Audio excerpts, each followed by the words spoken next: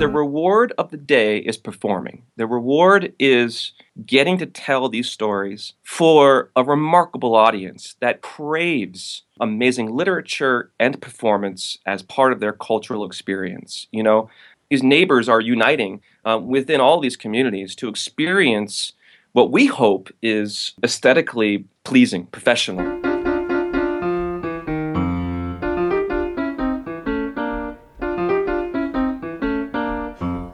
Hello and welcome to the State of Shakespeare. I'm Jim Elliott. And I'm Garrett Vandermeer. And today on the program we have Kevin Asselin. Kevin Asselin is currently the Executive Artistic Director of Montana Shakes, where he provides both financial and artistic oversight of all programming. With the Montana Shakespeare in the Parks, he has directed productions including As You Like It, The Taming of the Shrew, The Two Gentlemen of Verona, The Merchant of Venice, and A Midsummer Night's Dream, among others. He has worked at regional theaters all over the country, including the Notre Dame Shakespeare Festival, the Chicago Shakespeare Theater, the Goodman Theater, Steppenwolf, Oklahoma Shakespeare in the Park. And interestingly, Kevin Asselin is a fight director and has staged fights in over 40 different theaters. Welcome to the program, Kevin. Thank you so much, Jim and Garrett. I'm honored to be included. Thanks for joining us. You know, we're excited to talk to you. You first came on our radar last year when we were interviewing the folks from the Shakespeare on the Road. The Pauls. The Pauls! Yeah, the Pauls.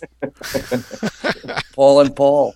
Yeah, they're great guys, really wonderful, and spent a good amount of time out here with our program last August. Not this past, but the previous, and just became great friends with them. They rhapsodized about Montana Shakespeare in the Parks. Oh, excellent. That's great to hear. And we're so happy to have you on the program to find out more about Montana Shakespeare in the Parks. Can you tell us a little bit about, well, what is it? What's happening up there? Where are you? So we are a company that is based out of Bozeman, Montana, about 100 miles north of Yellowstone National Park. We are entering our 44th season. We are essentially a touring professional theater of Shakespeare and other classics. We travel in the summer. We take 2 fully produced shows out across 62 communities across 5 states. And that basically entails we have 10 actors who are fully self-contained, and they take these productions out on the road to engage towns that range from populations of 17 people up to 500,000 people, depending on where we go. So we've been doing that since 1973. And then beyond that, we have a pretty comprehensive education program as well. So currently we have The Merchant of Venice out on our Shakespeare in the Schools program, which is engaging about 50 high schools across 3 states, 8 actors, semi-fully produced. We just don't have lights, of course. Alongside that production, we have a pretty significant curriculum that is designed to reach the different curriculum standards in Montana, Wyoming, and Idaho. And so that's a really exciting program. That's 24 years we've been doing that. And then we have a program called Montana Shakes, which is an elementary school specific K through 5. And it's about a 40-minute show that we write in-house that introduces Shakespeare characters, themes, stories for a younger audience. And then also along with that, there is also a curriculum that's attached to go into schools to help introduce Shakespeare's language and the dramatic world of Shakespeare into their classroom. So we're super proud of that program. We go to about 60 elementary schools across 4 states with 3 actors on that program. And we've been doing it for about 8 years now. We're nonstop, man. We don't seem to ever stop here. So it sounds like you're the Shakespearean gypsies of the Mountain West. I love that. I'll take that. And when you roll into town, it's like the circus coming into town. Well, you know, it's amazing. There's a really rich history of Shakespeare in the West, dating back to this. There's a mountain range here called the Bridger Mountains, named after a gentleman by the name of Jim Bridger, who back in the 1840s or 50s, I believe, toured around the Northwest region, and he was a huge lover of Shakespeare. And it's a great story. He couldn't read, and so he hired a little boy to travel with him to read the complete works to him. And there's a great story of the kid reading Richard III, and when the kid got to the point about Richard killing the princes, Bridger got pissed and he grabbed the book and threw it into the campfire. As legend goes, the next day when he came back into town, he had to buy a new complete works. Brilliant. So, you know, I get excited about the relevancy that a lot of our communities can find with Shakespeare. And so, luckily enough, I was able to act with the company for many years and got to experience that kind of community interaction and engagement And it's amazing. It's amazing the excitement that they have about Shakespeare. Well, according to your website, the outreach and education program, first of all, it spans almost the entire school year. Yeah. And secondly, it touches the lives of almost 24,000 students. Yeah, about that. That's the estimate. And I don't know if we can go further than that because, we're going to towns like Helena. We'll play 2 high schools in Helena.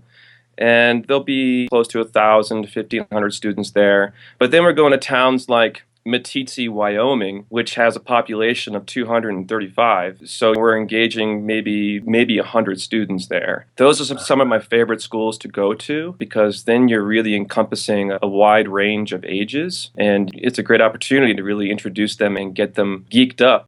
Well, that was going to be my question is how many of the students are seeing Shakespeare for the first time when they see your productions? It's hard to really estimate that because the Shakespeare in the Schools program has been going for 25 years now. We feel like we've touched every grade level. The majority of our students have seen or been exposed to Shakespeare for a good part of their lives, whether it's through the Shakespeare in the Parks program, the schools, or the Shakes program. So in Bozeman, there's a huge influx of new population coming here. And so we find that we're engaging new students here in Bozeman primarily, or Missoula, which is also a town that's engaging. It's increasing in population. But for the most part, a lot of our population has been exposed to Shakespeare at some level thanks to Montana Shakespeare in the Parks for many years, for multiple generations. Kevin Asselin, you are coming into the Montana Shakespeare at a very interesting time, taking over for former artistic director Joel Janke, who was the artistic director there for 36 years. You've got one foot in that past and one foot in the future. What's your vision for the future of the company?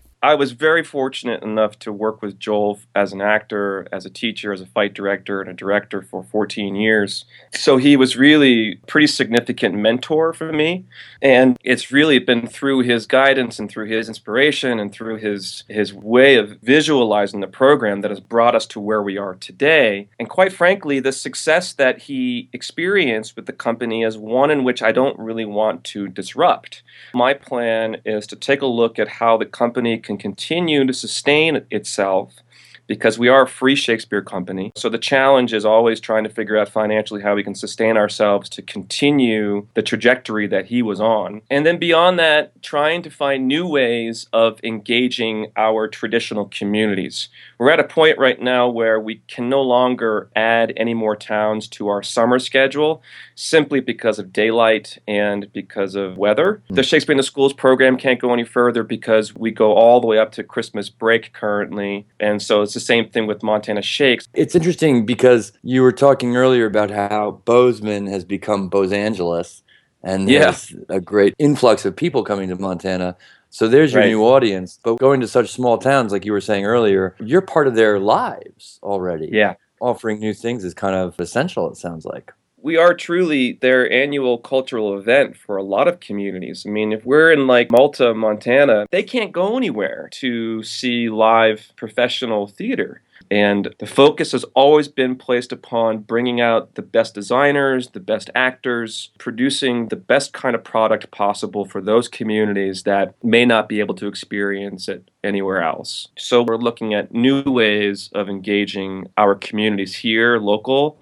But then beyond that, stage combat has been a big part of my career. And so I go out and teach combat workshops and language workshops for teachers to kind of give them a stronger vocabulary. Well, I'm interested in your background as a fight choreographer. And just as a side note, if you would talk about the particular challenges you face from both the perspective of a fight director and as an actor who's fighting when you're staging fights for Shakespeare. It's a great question. I was fortunate enough to be the resident fight director at American Players Theater for about 5 years. Every company, I believe, is story-driven and story-focused. I think the challenge with stage combat is that it's so easy for an audience to get engaged in a story. If the choreography is not fitting the director's vision and story conceptually, then it becomes story, story, story, stage combat. Story, story, story, stage combat. And my goal, primarily because I was an actor, I made sure that I was always engaged in every one of their strategic processes regarding conceptualizing their play, how they want to visualize the story, character development, and then worked really closely with directors to make sure that the story was being told through the combat. Kevin, you've worked extensively in Chicago, among other metropolitan areas, but Chicago, you've worked at the Goodman Theater and Chicago Shakespeare Theater and Steppenwolf, and also you mentioned you worked at APT, some big theaters that draw a huge audience. I have to think that going to Montana may have changed your philosophy about creating Shakespeare. Absolutely. The thing about this company out here is the community, the audience is such a huge part of what we do on stage. And so I'm always looking for ways of investigating relevancy in our play choices. We did As You Like It my first summer out here, and I set it in 1917 Butte, Montana. Butte, Montana has a fascinating history. At one point in time, they anticipated that Butte had the potential of being larger than New York City, primarily because it had one of two copper mines in the world, and the copper was being mined at a time around World War I. Electricity had been invented a couple of decades before, and so copper was a huge commodity, and as a result, there was a ton of money out here. But as you can imagine, there was also a lot of controversy attached to that area. And so we were able to really investigate themes that can be relevant to our communities. And so in 1917, Butte, Montana, there was a huge mining disaster called the Granite Mountain Disaster. 163 men died. It's one of the most disastrous mining tragedies in history. And I had been exposed to Michael Bogdanov had done a production of As You Like It in the late 70s, I think, or the early 80s. That introduced the world of As You Like It in a really sort of dark and desolate urban decay. And so I was really turned on by that and found some great relevancies with As You Like It through 1917 Butte. So the goal, trying to really engage our audiences in ways that they can simply find relevancy. And I experienced that quite a bit in Chicago through Chicago Shakespeare Theater. And American Players Theater does an amazing job of engaging their audiences. Their audiences, I find, are very similar to ours, primarily rural demographics, what we like to call reading societies. So they're very engaged in the works of Shakespeare. But as an actor with this company, I think what I brought back to Chicago was this newfound sense of discipline. These actors, 10 of them, they're out on the road. They have 3 days off the entire summer. And they're not only doing a show, but they're building a huge stage that takes about 2 hours to construct. They do their 2-hour performance, then they tear down the stage for another 2 hours. It's incredibly labor intensive, but the discipline and the rewards of working hard to engage community, be ambassadors of the program, it just brings out a different level of your personality. And that as a result, when you get back to a place like Chicago, rejection doesn't really mean as much. And then the opportunities that you have to actually work within the community are a little bit different because your personality has been enriched by the experience out here. Is it hard to keep them coming back, or once they come, are they hooked and like you stay for 14 years and do it every summer? We find that a lot of our actors get hooked and keep returning. So there's a strong network of actors who return. Most of our program is non-union, and we try to pay union scale, and they get per diems, and so it's a healthy contract for them. And the experience is really unlike any other in terms of touring. This summer, they drive about 10,000 miles across the High Line. There are no roads like that. No, you just drive for hours and hours. If any of our students here in New York were interested in going out to Montana to do it, how would they get in touch with you? Well, they can submit to me via our website. We hold auditions in Chicago every December. We do a circle. We go to Chicago and then to Minneapolis. But anybody from Florida or from New York or from Texas, they can submit and send a video audition or inquire about where we're going to be throughout the year for auditions. Kevin, could you leave us with a story of something that happened on the road? There's a town that we go to called Boerne, Montana, and Boerne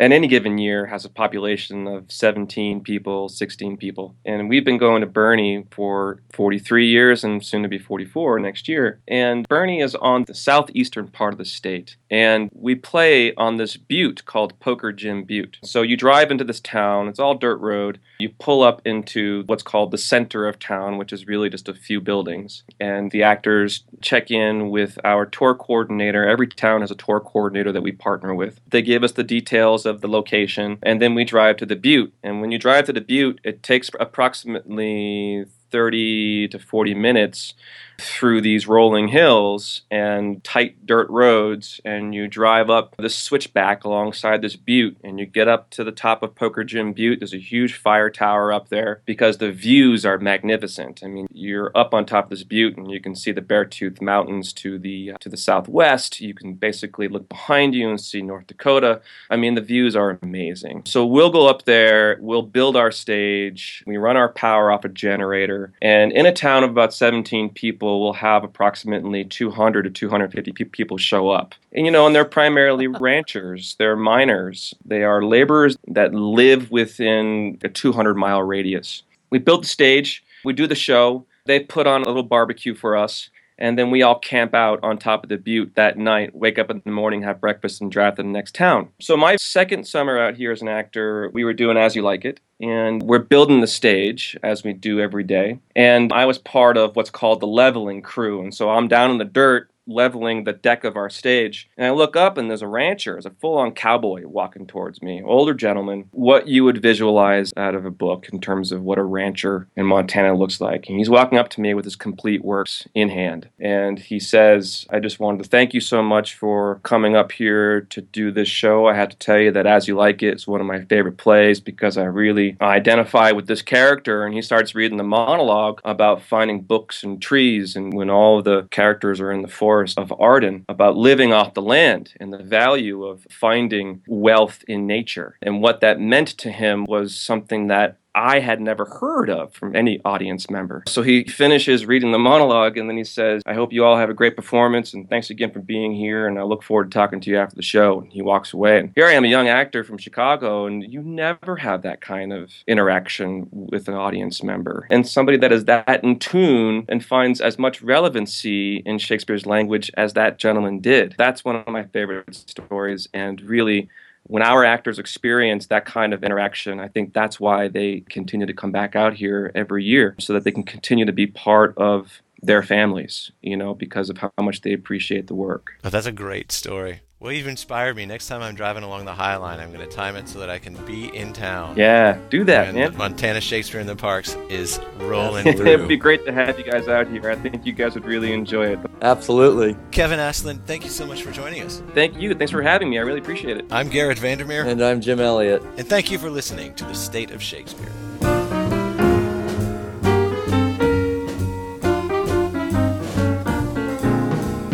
Thanks for joining us for the State of Shakespeare podcast. We invite you to visit stateofshakespeare.com for more episodes, information about each of our guests, and the Shakespeare text you heard on the program, and much more. And we welcome you to join the discussion by liking us on Facebook. That's www.stateofshakespeare.com. Thanks for listening.